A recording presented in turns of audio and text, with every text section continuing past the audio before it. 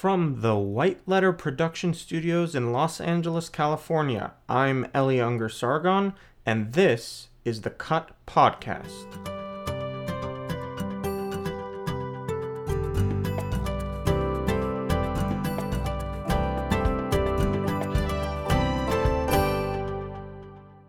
Welcome back to another special edition of the Cut Podcast. I'm very happy to be sitting here right now with a person who, although I have not until very recently met, I consider an important teacher of mine, Professor Richard Shweder at the University of Chicago. So would you like to introduce yourself? I'm Rick Shweder. I'm a cultural anthropologist and cultural psychologist at the University of Chicago in an interdisciplinary department called the Department of Comparative Human Development. It's actually the longest surviving and oldest genuinely interdisciplinary social science Ph.D. program in the United States. I do work on comparative ethics. I'm very interested in family life practice and the moral foundations of family life practice. I've worked for many years in a Hindu temple town on the east coast of India. And in recent years, I have been studying migration and in particular cultural collisions that emerge as people migrate from southern societies and move into Western Europe, North America, bringing with them beliefs and practices that mainstream populations in those places, who in some cases actually thought of themselves as pluralists and have bumper stickers on their cars saying celebrate diversity, all of a sudden don't like, in fact loathe and hate, and all of a sudden their sense of pluralism gets challenged as practices that anthropologists have been studying for generations on a worldwide scale move into their neighborhoods. So I've been very interested in these kinds of cultural collisions having to do with gender relations, authority in the family, discipline of children, and in particular, and in addition to that, I've also been interested in body modifications, both male and female. It turns out that both male and female genital beautification practices are socially endorsed and highly valued in many ethnic groups in the world. And as those people migrate, all of a sudden the issue of why in the world are they doing this, and the importance of anthropology in assisting mainstream populations in Europe and the United States in coming to understand the so-called native point of view and stepping into their worlds and understanding little-known others becomes important if there's going to be any attitude such as live and let live in diverse pluralistic societies. So that problematic is the one that is central to my research. The big question I have been asking in recent years is it possible to be a robust cultural pluralist? I view myself as a robust cultural pluralist, and a dedicated political liberal at the same time. And the answer to that question, I think, is very complex, and I've been searching for a variety of liberalism. I mean liberalism in the broad sense of political liberalism that's compatible with robust cultural diversity. By robust cultural diversity, I mean one that goes beyond, I love to go to taste their foods and what colorful costumes they wear. I mean robust cultural pluralism when all of a sudden you find that people next door practice polygamy, or in Europe right now, for example, in Denmark, in Holland, the Dutch Medical Association has put out a report decrying male circumcision in Holland and calling on Muslims and Jews to stop the practice. That's not what I would call an attitude of robust cultural pluralism. And so this brings us to the subject at hand, and I want to give a little background on how I came to you and why your work became very interesting to me. I was sent a copy of your essay Shouting at the Hebrews, which is a fantastic title, by the way.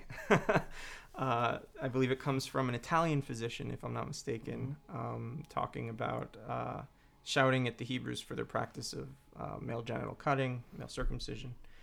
And I read the essay, and I was immediately taken by the depth and sophistication of your presentation of the issue. Most of the time when I encounter people who have different opinions about male circumcision than I do, it's usually people who haven't spent any time thinking about it. They sort of hide behind cultural reasons, like it's cleaner, it's healthier, it prevents certain kinds of diseases. And so early on in your essay, you completely dismiss all of those reasons and then go on to a very complex discussion about what you were just talking about, what it means to be a liberal who's committed to robust multicultural values. So I was wondering if we could start by having you just sort of give some of the highlights from the content of that article, Shouting at the Hebrews. What were you arguing there, and what were you trying to accomplish by publishing this paper? Before I describe the central argument and issues in Shouting at the Hebrews, and you're right that comes from a quotation in an essay by Sander Gilman discussing attributions of barbarity to other peoples, and he quotes an Italian physician in the 19th century who appears to be a highly enlightened, educated, scientific type person who shouts at the Hebrews, he says, stop mutilating yourselves, stop setting yourselves apart, stop using the branding iron to do this terrible thing to yourselves. Before I get into that essay, let me recount my own feelings and experience when my firstborn son arrived in a hospital in Boston. And the obstetrician gynecologist walked in and said, would you like to circumcise your son? Would you like me to do this? And my first thought was, how can I do this to him? I think I probably had all of the kinds of thoughts, or some of the kinds of thoughts that you have.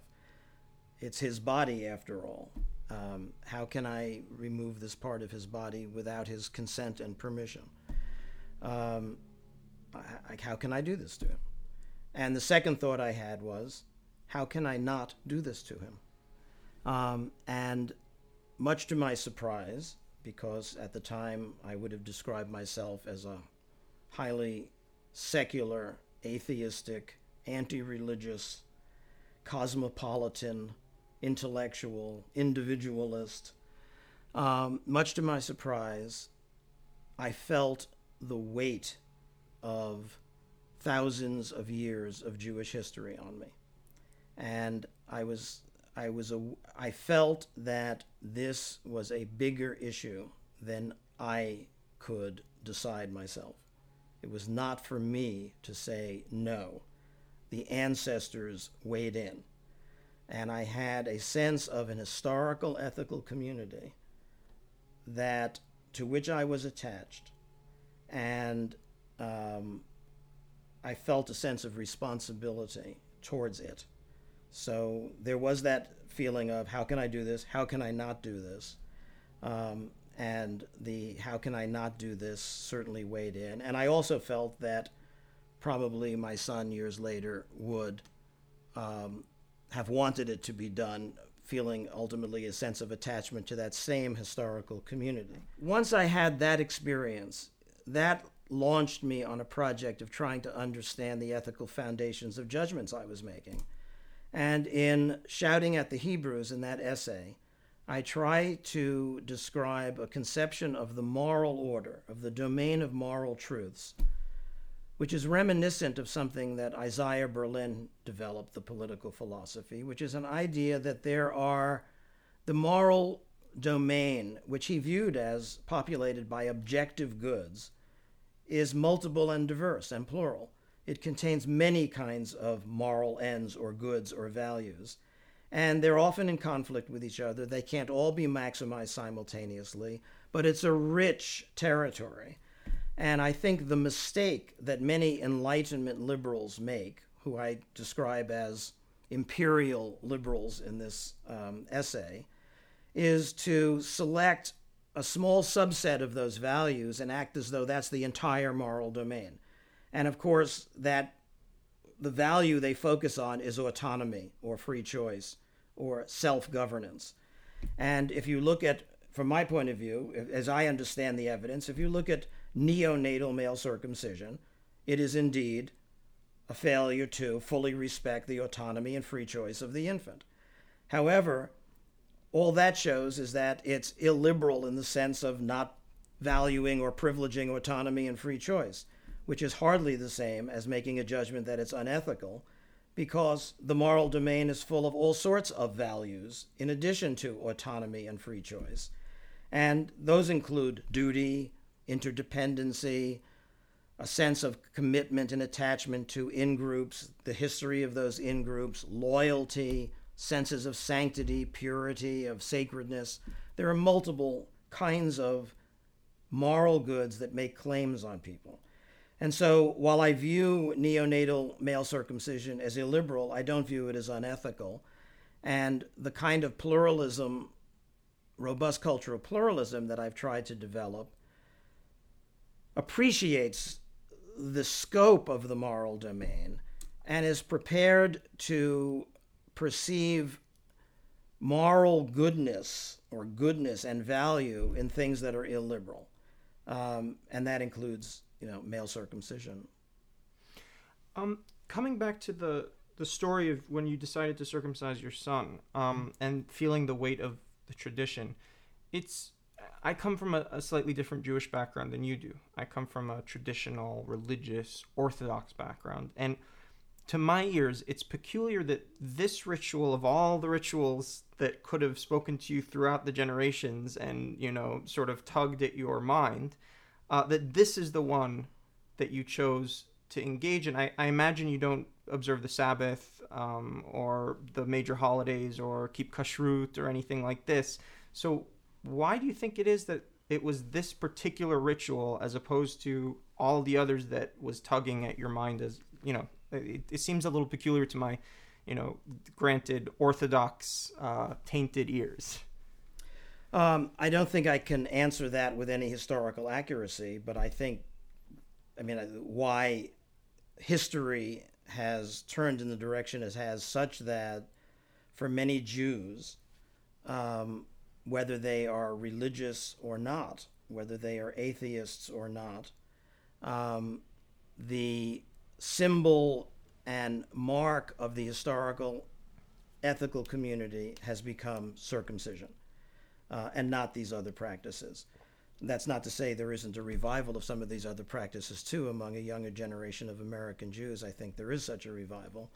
But it would appear that the notion of membership in that historical community related to what indeed is a commandment in the Hebrew Bible to circumcise as a way of showing membership has become exactly that, a symbol of identification, attachment, concern for participation in all of the complicated struggles and issues that Jewish intellectual life and historical experience has brought to us. Right. I can't say why that is the case historically, why it went one direction or another, but it is my observation that very large numbers of Jews around the world, whether religious or secular, and certainly the overwhelming number of American Jews, circumcise their sons. I don't know the exact number. I'd be surprised if it was less than 90% of Jews. Sure. I have a bet with a very famous psychologist about what that number will be in 25 years. And, the bet's probably for a quarter or $1, but we keep in touch about it. And my bet is that 25 years, the psychologist I'm talking about who I will remain unnamed only because I don't have his permission to necessarily discuss this matter, argues something like this. He's an Enlightenment figure who believes the world is becoming more and more enlightened and scientific, and that Jews are among the most enlightened and educated of peoples in the world. And he can't imagine that Jews will continue to do this practice, which he views as a kind of pre-modern, atavistic practice. So his prediction is it's going to go away, and my prediction is no way. And I win the bet if 25 years from now, a majority of Jews in America continue to circumcise. And I feel fairly confident I'm going to win that bet, but we'll see. We'll see. That's very interesting. And we've spoken a little bit about this before, but I think that the fact that there are lower rates of circumcision among Jews who belong to cultures in which it's not a normative practice demonstrates that I don't know if most Jews won't be circumcising in 25 years hence, but I'm pretty confident that lower percentage will be circumcising than circumcised today. But I want to come back. Well, to before Sure. we leave this topic. Again, we'll have to get the numbers, but as I understand it, at least in some parts of the former Soviet Union, Moscow area, I think probably as much as anywhere else, an authoritarian government so terrorized the Jewish populations that many Russian Jews were not circumcised. I think there's a message in that. And indeed, I would suggest that people who view themselves as liberals and somehow have this view that the state should intervene into family lives to protect children might want to think about the way in which authoritarian governments like in the Soviet Union so terrorized Jewish families that they gave up circumcision. But as I understand it, many of those Russian Jews, when they arrived in Israel or the United States, went and got circumcised as adults to get their identities back. And that to me tells me something about the power of this particular symbolic connection through this marking of the body, which I will argue is not either substantially enough medically beneficial to justify it on medical grounds, nor would I argue is so risky and dangerous that one should stop doing it on medical grounds. In any case, it's now it seems to me something that's very central to Jewish life all over the world. We do need more data on this. We were talking about what's going on in France. The cases that I know where Jewish circumcision has gone away seem to me to be associated with things you don't want to have it associated with, like the success of Hitler in getting rid of Judaism, of Jews in continental Europe, and the terror that was there after World War II in the minds of some Jewish parents who stopped circumcising their children in places like Belgium or other continental sites because they were worried that they would be marked and identified and the Holocaust would happen again. Right. Under those conditions, yes, it goes away. But that's precisely, for me, reason to worry about interventions of that type. And I mean, certainly it's my preference that people choose to stop doing this as opposed to be compelled by any kind of state or legislation that would literally prevent. That is absolutely my preference. I want to make that 100% clear. But I want to come back to a point you made earlier, which had to do with the identification and being a part of this group. And I think a lot of people don't know this, but I've been telling people this because it's true, that hospital circumcisions from a ritual Jewish perspective, from a religious Jewish perspective, do not make a person Jewish. Ritual circumcisions, according to the Jewish tradition, do not make a person Jewish. It's a very strange religious concept, this notion of a covenant, being Jewish is determined, according to Jewish tradition, by one of two things. If you're born to a Jewish mother or if you convert into the faith. Those are the only two ways to be Jewish. And circumcision really doesn't change that. An intact Jewish male is as Jewish as a circumcised Jewish male. So it's an interesting just point that a lot of people don't know. Well, there's also no reason to think that there's something like an official Jewish law that that is the kind of thing that's going to be consulted by people who view themselves as ethnically Jewish. I mean, I'm talking about a cultural, ethnic identification. It's Judaism as a civilization, not Judaism as halakha law or any particular school of interpretation of the Hebrew Bible. I'm talking about what's emerged in over some period of time as the cultural mark of identification with an ancestral tradition. And I don't think that consultation with either text or rabbinical officials is the procedure that is on anyone's mind in the secular Jewish world when they, in overwhelming numbers, go ahead and circumcise their sons. But I would go further. I would say that you are exceptional in having thought about circumcision in this way among American Jews. I don't think, and again, very difficult to get data on this point, I don't think that a vast majority of American Jews circumcise because they're Jewish. I think they circumcise because that's what people do in American hospitals. Well, I think there's more to it than that. I've taken an interest in circumcision on a worldwide scale, and both male and female cases of it. Riley said that male and female genital beautification practices are widely endorsed and highly valued in many ethnic groups. And I use the word beautification there, Riley, because we're talking about the practice that can't be named, to borrow a Harry Potterism. Because now when you have discussions about either male or female practices, the practice that can't be named, it starts with having to describe or label or name it. And one set of people says male genital mutilation, and another says male circumcision. In the female case, there are numerous ways in which it's described, all the way from female genital mutilation to female genital cutting. You've made a movie called The Cut. From my point of view, even that word is an aggressive image. Cutting, I don't think, has the same kind of resonance as other ways of naming something. In the female case, and I actually think most Jews would react negatively. There might even be an uprising if all of a sudden the New York Times started referring to Jewish circumcision as male genital cutting, the way they refer to the female case now, which somehow they think is less severe than calling it female genital mutilation.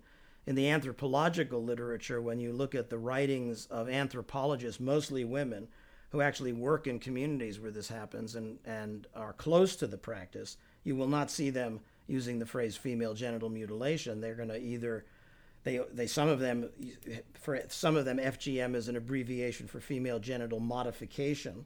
For some, it's female genital surgery. Some might use female genital cutting, but almost none will use female genital mutilation. The activist organizations will call it female genital mutilation, which I think is roughly equivalent to starting a conversation about abortion by asking someone how they feel about the murder of innocent life. Okay, well, so it's conclusion tending. Well, in any case, a quick correction. Right. My film is called Cut. There's no definite article in there. Just okay. A pet peeve. Sorry, Cut. Let's advertise it. It's Cut. Cut's the movie. Nevertheless, cut is different than circumcised. But I find the word cut to be descriptive. Certainly more than mutilation. Modification might be the most neutral term I'm aware of. Genital. I'm simply trying to alert everyone to the fact that words carry values Absolutely. And valences and communicate attitudes. And if you want to have an open, critical discussion, one that employs reason and evidence, probably one wants to avoid starting the conversation with words like mutilation. How do you feel about mutilation? I mean, Absolutely. Okay. In any case, I've been doing comparative research on both types of, let's call it, modifications. In the places where it's done in Africa, it's generally called something like the beautification or the purification or the cleansing or something of the sort. Well, those terms also sort of bias the discussion. Yeah, because these are places that approve of it. Right. So if you're going to, in a sensitive way, try to understand the native point of view, you might want to think about the words they use and why they see it that way. And the point I'm getting at is that there are many reasons people have for doing things, and some of them are aesthetic. There is a ideal for the genitals that exists in many East and West African groups, in which they believe what you would call the genitals as naturally given, either by Darwin or God, or by evolution or God, or creation, is they think they are animalistic looking, ugly, odious to sight and touch, excessively fleshy, and that's true of both male and female genitals, and they want to make them look smoother and cleaner. Hair removal sometimes takes place. There is a very positive aesthetic associated with becoming more beautiful and dignified and civilized and high rather than low and animalistic and crude and ugly looking. So you have to enter into cultural aesthetics if you're going to understand at least some of the reasons for doing it. And another set of reasons turn on issues of gender identity and the kinds of analyses of anatomy that people have in different groups. There are ethnoanatomies. So, for example, in at least many of the African cases of both male and female modifications of the genitals, surgical modifications, they start with the view that males and females come into the world androgynous with both male and female elements. They closely analyze the anatomy of the body. They see the foreskin in the penis, and it reminds them of the prepuce of the vagina. It looks to them like this female element in the male. And to become fully masculinized, you get rid of the female element. So culture is helping you develop a male gender identity. A parallel thing is to analyze the genitals of women, and the clitoris, not unreasonably, they view as a vestigial male organ, a protrusion which looks like a little penis to them. And to help feminize women, they remove that, and they smooth out the genitals, they believe, to make it look more beautiful, and they help males and females become males and females. It's important to recognize, by the way, for those who have read too much of the popular press on this topic, that there are no societies in which there are surgical modifications of the genitals for females but not for males. There are plenty of places in which there's male circumcision but not female modifications. There are plenty of places where neither males nor females have this done to them. There are plenty of places in which both are done, but this is not a case of picking on women. It's a case of doing something with gender equity in mind, namely males and females have their bodies modified so as to assume appropriate, from the local point of view, gender identities and roles, and for both of them to beautify their bodies. And the procedures are often done at similar ages. It's not just done to women. What do you make of the practice in the United States? I'm sure you're familiar with the history of how it got started here and some of the medical justifications that have been given over time to the practice. If you could comment on what you think about the practice in the United States as a cultural practice, if you will, and then touch on the medical justifications. And, I've always felt that this is, if you look at the history in the United States and you see how every generation has a sort of different medical rationale, it's very clear to me that what you have is a deeply embedded cultural practice that in our society needs to be justified medically in order to continue. So can you address these issues? And then also touch on, do you think there are legitimate non-medical reasons in the United States for performing this practice? I'm hardly an expert on this topic, but as I understand it, the United States is off the scale in the English-speaking countries of the world with regard to male circumcision. We have, people can argue about the rates.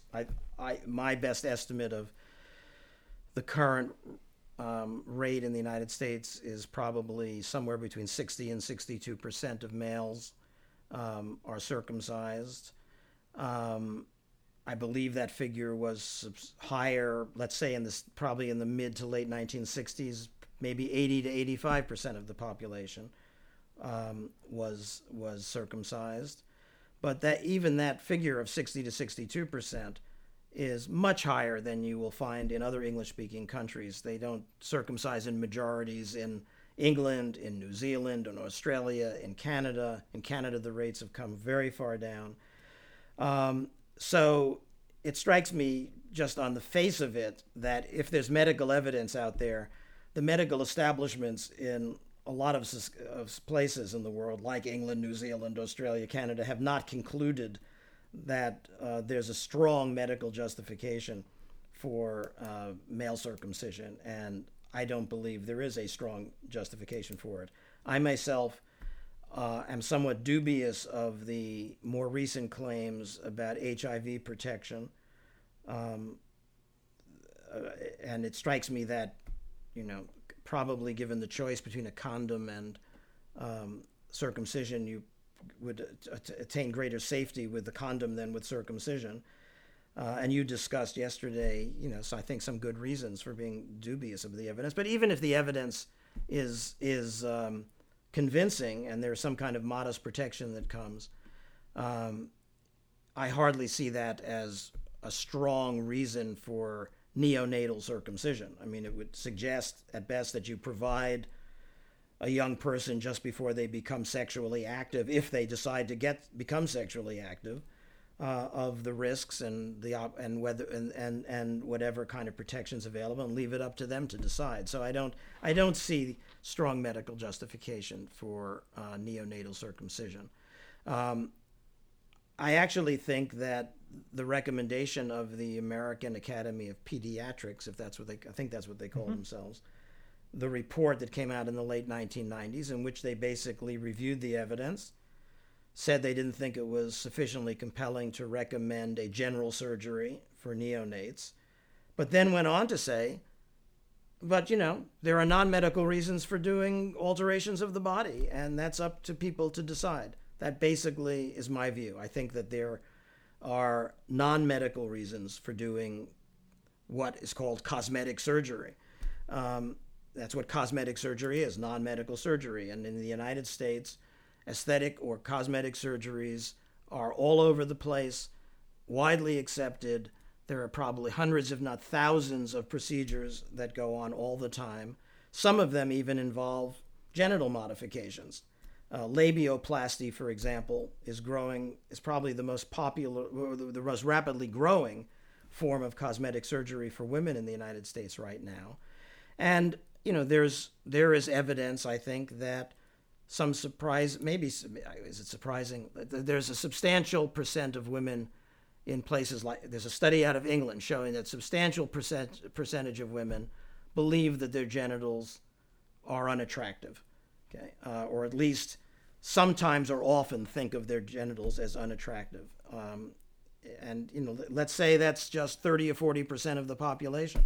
Nevertheless, a substantial number feel that way, and some of them are motivated to beautify themselves and go ahead and do it through cosmetic surgeries. Of course, there's a big difference here between a person who finds their own body unattractive and wants to modify it cosmetically and modifying the body of an infant. So you're bringing to mind an analogy here. If a parent felt that it would be in their child's best interest to give them a nose job when they were infants, or make some sort of other radical modification of their body. Would that be okay? And in answering that, if you could also address, because what my specific question is not whether there are some practices that are done for non-medical reasons that are permissible, but where do you draw the line? That's my question. Well, with regard to your first question, the answer is that while I actually have some degree of admiration for those cultural traditions in which these body modification practices take place in, let's say, early adolescence or even just pre-adolescence, because I think they're trying for a compromise between carrying on their cultural tradition and having a degree of knowledgeable understanding of why this is being done, and even a form of commitment by the child to doing it, which I think is has all sorts of benefits. And in a moment, I'll tell you about an experience I had with an East African guy explaining to me his male circumcision. I don't believe that there's a general principle which says parents thinking about the best interest of their child should never engage in cosmetic surgeries of children. So 2 examples which come to mind immediately are parents of Down syndrome children who, because they love and want to protect their child, especially from stigmatization and being seen as abnormal or as defective in some way, go ahead within a framework that allows this in the United States to have surgeries done on the facial structures of 3 and 4-year-old Down syndrome children so that they look more normal. This is not something in which they get the consent of the child. Indeed, it's not clear that a Down syndrome child would have the capacity to give consent then or even somewhat later. But at least it seems to me there is an argument. We can argue this both ways, I suppose, but I'm certainly open to seeing the argument that these parents are acting in the best interests of their child, and that's legitimate for them to try and normalize the appearance of their child. There are also operations when young children have ears that are abnormal in one way or another, to engage in surgeries on young children to normalize the structure of their ears. In all these cases, people sometimes invoke the right to bodily integrity.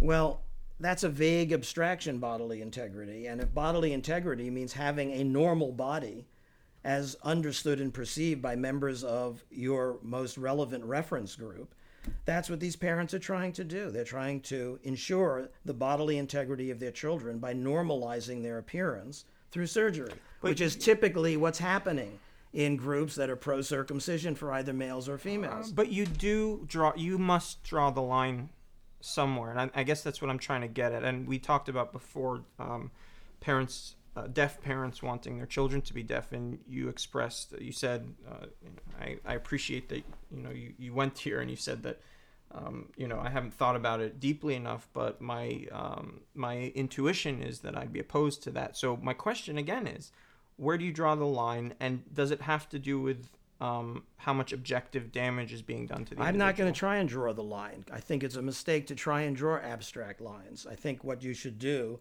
is be a situational ethicist, and when a case comes along, ask, what is the good? What is the good? Show me the good, okay? And what I tried to do in the examples I just gave you is show you the good. If there's no good that can, or value, moral end that's being promoted by the action, then I would criticize it. But it's a case-based analysis of the end. And when it comes to a question of can I offer a universal definition of what a normal genital should look like? I think the answer is I don't see how to give to set out that criterion. I can perfectly well understand how African peoples look at genitals in their natural state and don't find them attractive. Indeed, I suspect that if you actually did a careful analysis of attitudes in the United States and Europe to the appearance of genitals, you would find many people who don't think they're beautiful and might even think they're animalistic looking and somewhat ugly even. So if someone says, we have an ideal which is to make people look less animalistic, more dignified, to get rid of these ugly protrusions in female that look male-like, to get rid of fleshy encumbrances at the tip of the penis so that men look better, to remove hair. To me, that's an understandable aesthetic ideal, and it's not something, unless it's producing obvious universal harms, that would lead me to condemn it. Okay? And this brings us to the question of whether or not male circumcision can be accurately characterized as a form of harm. And I argue, of course, in my film and in talking to people about this, that there are some definite harms that occur to the penis as a result of this practice. And you have said that you don't feel that the word harm is an accurate description of what's going on. Now, I'll reiterate my case for the sake of this discussion. I feel that circumcision immobilizes the penis, which in its natural state is mobile, which has actual impact on... What is the mobile penis? That's a very interesting expression, but it's what do you mean a mobile penis? Well, the penis during intercourse in intact males moves in and out of itself as the male thrusts in and out of either the vagina or the anus or wherever it is. So this is a description of having what it's like to have a foreskin. Correct. Okay. The foreskin moves, and this is true of masturbation as well.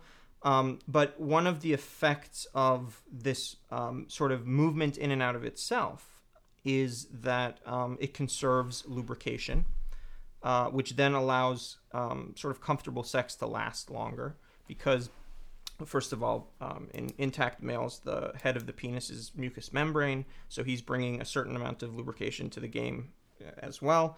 And so you have a sort of almost closed system of lubrication in which the male is moving in and out of himself and bringing some lubrication to the party, as it were.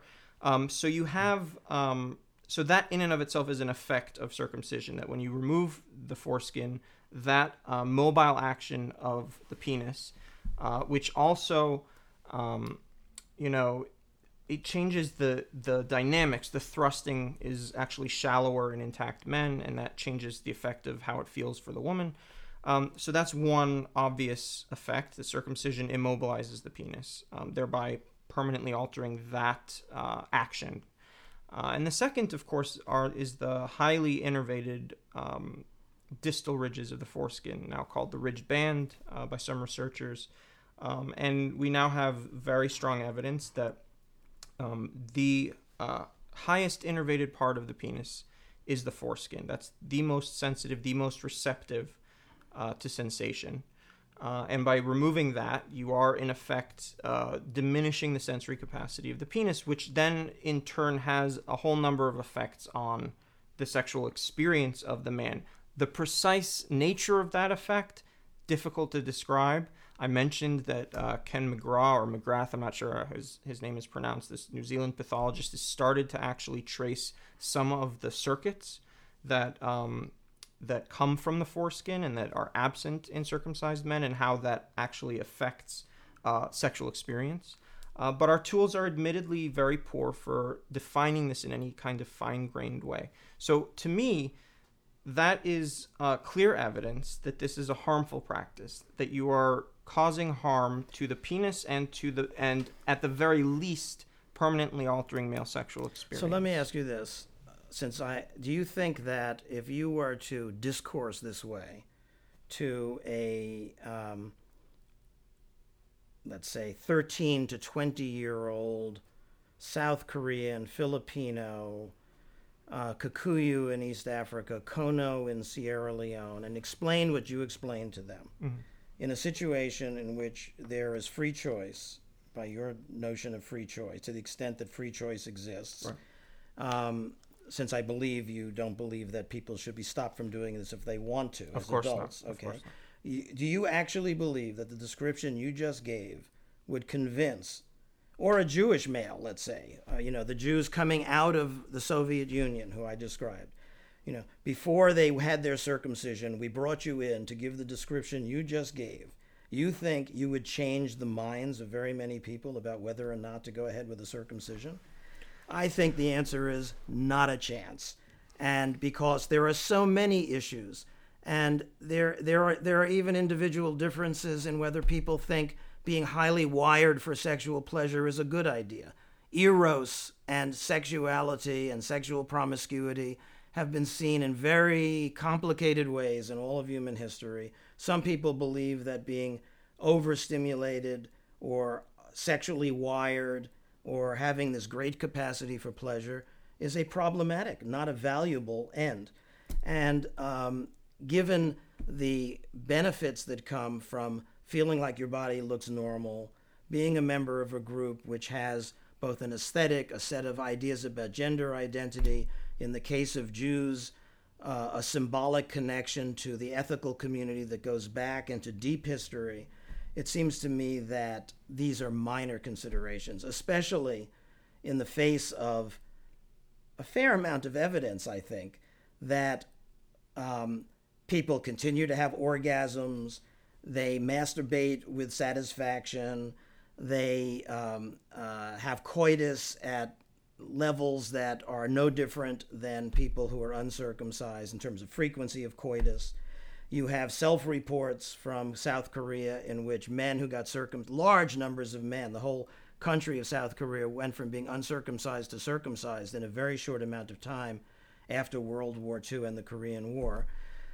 You have vast numbers of men who had sexual experiences before they were circumcised, and when interviewed after they were circumcised, report that it did not change their sexual experiences and did not reduce their pleasure. So I've seen recent evidence on thousands of women in Central African Republic, some of whom had female genital modification, some of whom didn't. There was evidence on frequency of coitus, and there was no difference between the two populations in frequency of coitus. So it's just hard for me to see that something like an impressive case about risks and damage has been presented that would convince most people making a fully adult rational choice to stop doing it. What I do find is that people who already have a prior opposition to what they would call mutilation go around and look for whatever evidence they can and often cherry pick that evidence or find something that supports their position, and then they like to dramatize it and make it highly emotional in presentation. But I think that a dispassionate review of all the literature out there would show that advocates of circumcision who try to argue for it on health grounds and opponents of circumcision who try to present horror stories about risks are both inaccurate in their representations and are engaged in what I would call departures from impartial spectator critical reason.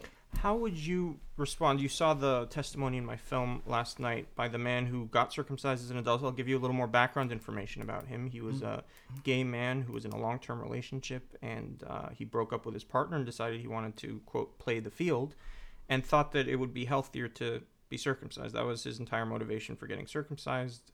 You heard that he regretted it. You heard that he described in great detail that there was a great detriment. In your view of this, do you think he's lying to me?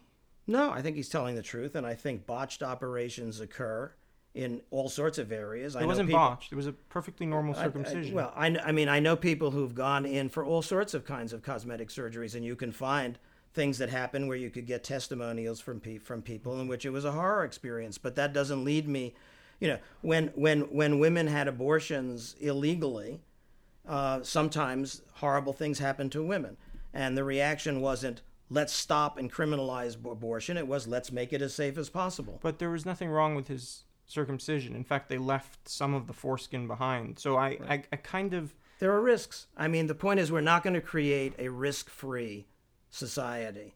And to do so would probably require... I can imagine a risk-free society. You know how many children are injured on ski slopes in the United States every year?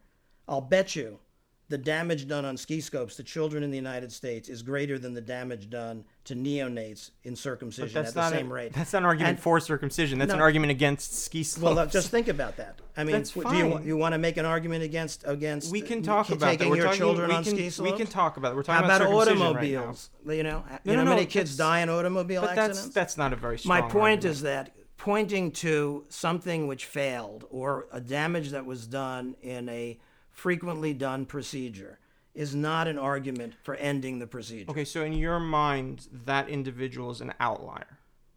Oh, I think he's an outlier for sure. Okay, If you look at, the evidence from South Korea, the overwhelming number of males who had circumcisions as adults did not have a diminishment in their sexual. Now, it's true that very few had an enhancement. I don't think hardly any did. And if something happened that was untoward, it was towards diminishment. It also was not clear from that evidence that all of the males who said they had so much of a diminishment felt that their sexual lives were less satisfying, because it's a very complicated thing, sexual life. And I've seen people who actually are somewhat happy that there was a slight diminishment in the level of their libido. Yeah. No, these are very complex subjects, but it's also very difficult to rely on self-reporting testimony in general. And you're constantly quoting this one study. You know, I'm sure that there are conflicting reports.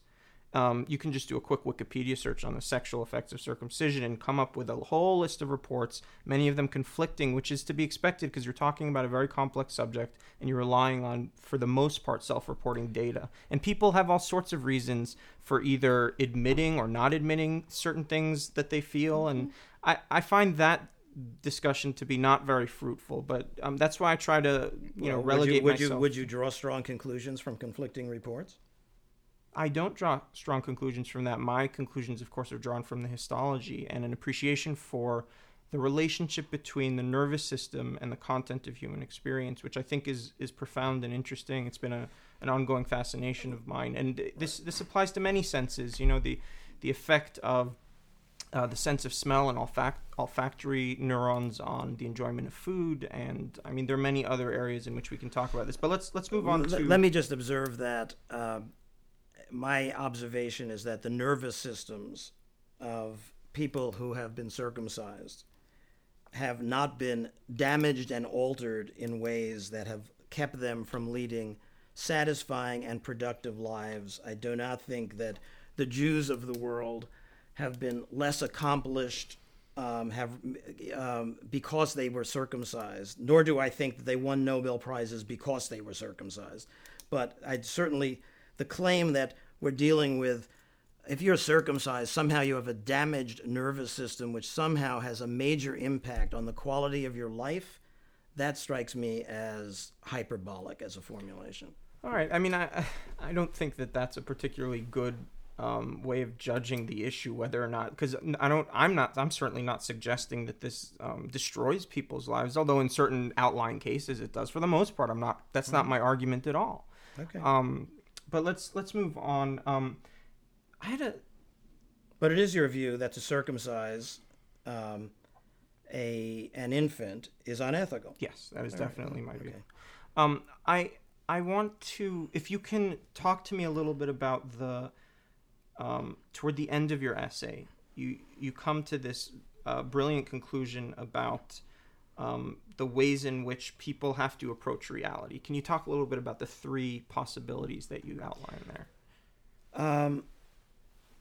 I guess I should say that in addition to being a robust cultural pluralist, I would also have described myself as a Confucianist, which is not to be confused with being a Confucianist. This is a Confucianist. And Confucianism is a kind of philosophy of both life and scholarship, which is built around a small set of principles, but I suppose its most central principle is that the knowable world is incomplete if seen from any one point of view, incoherent if seen from all points of view at once, and empty if seen from the so-called nowhere in particular perspective, this kind of dehumanizing distance. So the choice in life and in scholarship is between incompleteness, incoherence, and emptiness. And given that choice, I can never choose incoherence.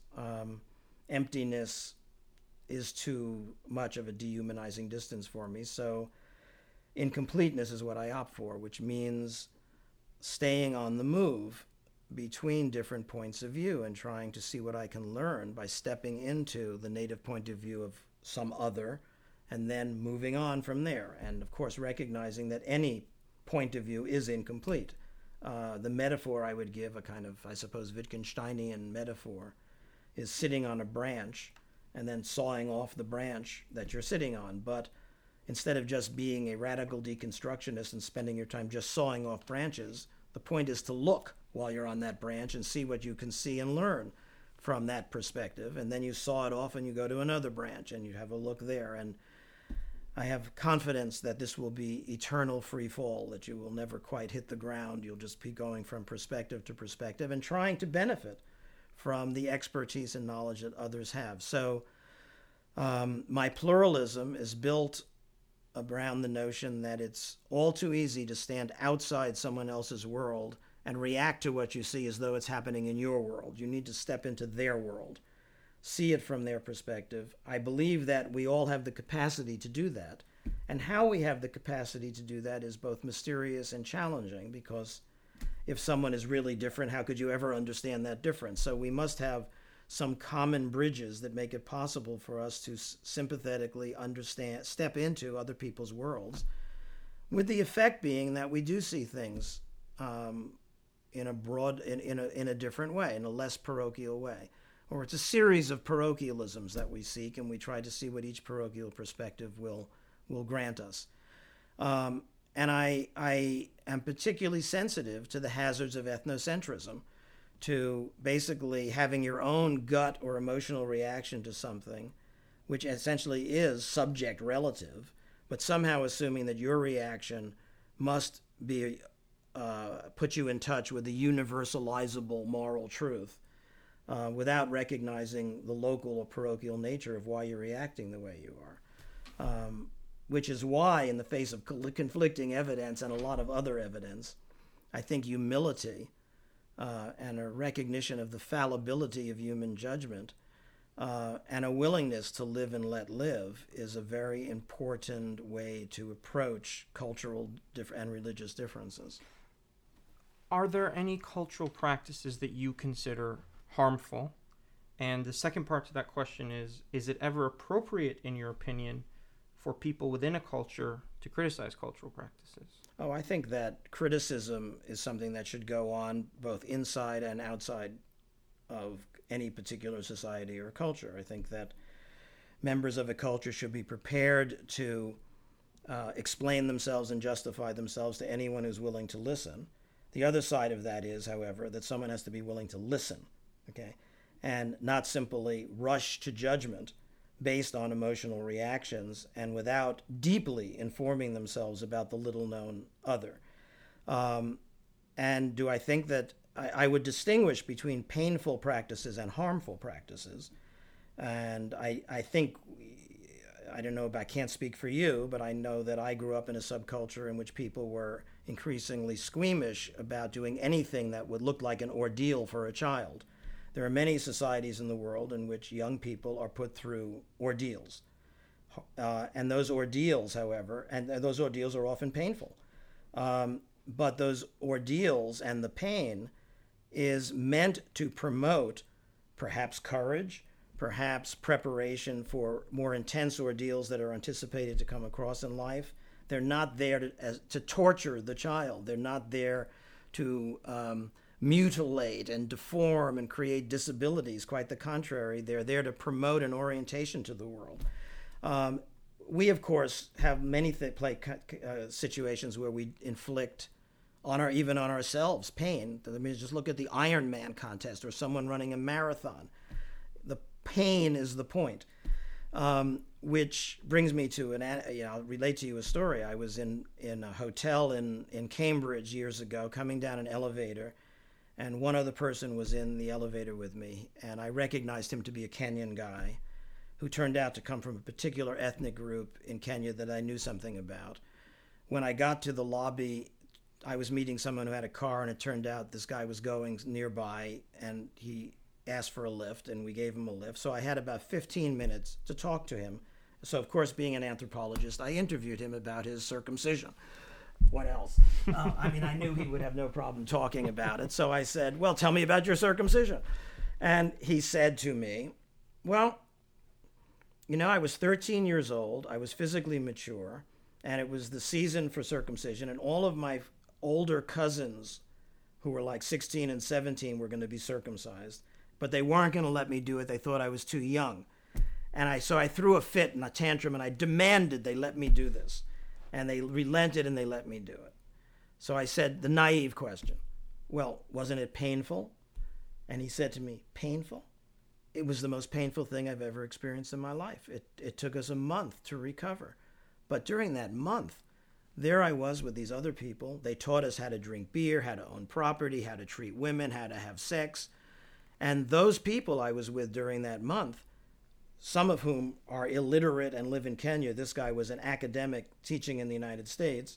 He said, I feel closer to them than any people in the world. And he said, you know what? When my child was born here in the United States in the hospital, they asked me if I wanted to circumcise him. And I said, what? Why would you circumcise an infant? I mean, he won't understand the experience. He won't understand the reason for the pain. He won't have the pain be embedded in all these significant practices. It won't be a bonding experience with his peers. It seemed pointless to him from that point of view. But the point is, the ordeal and the pain was part of becoming an adult in his ethnic group and learning a great deal of knowledge. So I don't view that as a harm. I just view it as an ordeal. Now, with regard to harms, this is an area in which, of course, yesterday at the film, your father pointed out the number of head injuries that he as a neurologist has to deal with. Some of them, I presume, serious, which come from the institutionalization of contact sports in American schools. People go into football and they end up with injuries all the time. This is predictable. We know there are going to be injuries. They happen at a certain rate. We can call that harm because it is harm to whoever's doing it, but we are not led to say we must stop all contact football in the United States because it's harmful. I mean, we're prepared in a society to accept a certain amount of risk and to leave it up to parents and individuals themselves to decide what's a tolerable amount of risk. And then there are certain limits where something becomes so abusive that we feel that it must be regulated. And I do think there are such cases, of course. I don't think circumcision's in that category, however.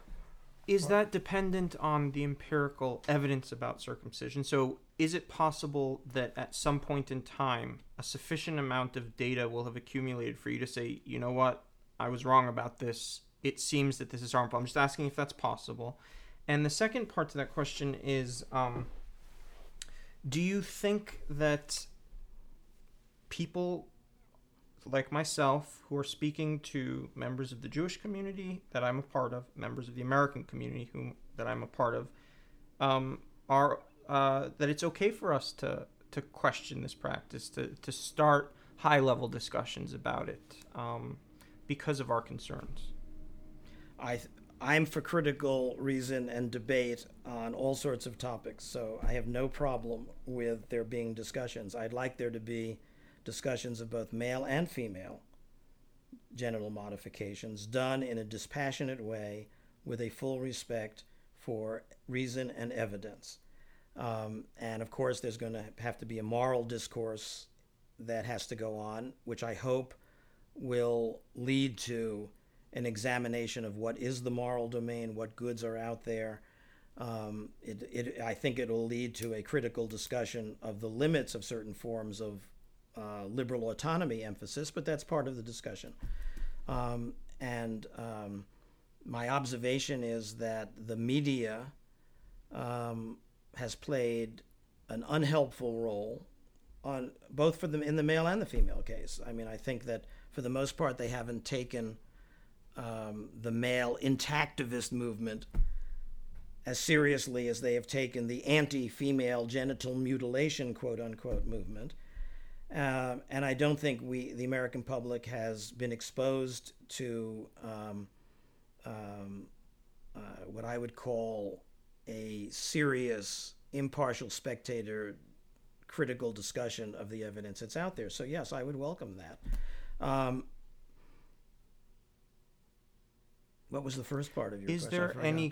Is there any amount of evidence that would lead you to say, you know what, this is actually very harmful and we should Well, I mean, hypothetically, I can imagine, sure, if you showed me that circumcising males reduce their IQ by 30 points, or if you showed me that, there was some other effect of male circumcision which made it difficult for someone to have a life that enabled them to have meaningful social relationships, to be reproductively successful if they wanted to pursue avocations and vocations productively, that would have an impact. Do I think that there's much likelihood of that happening, given the observations that we currently have and a long history of probably 25 to 30% of the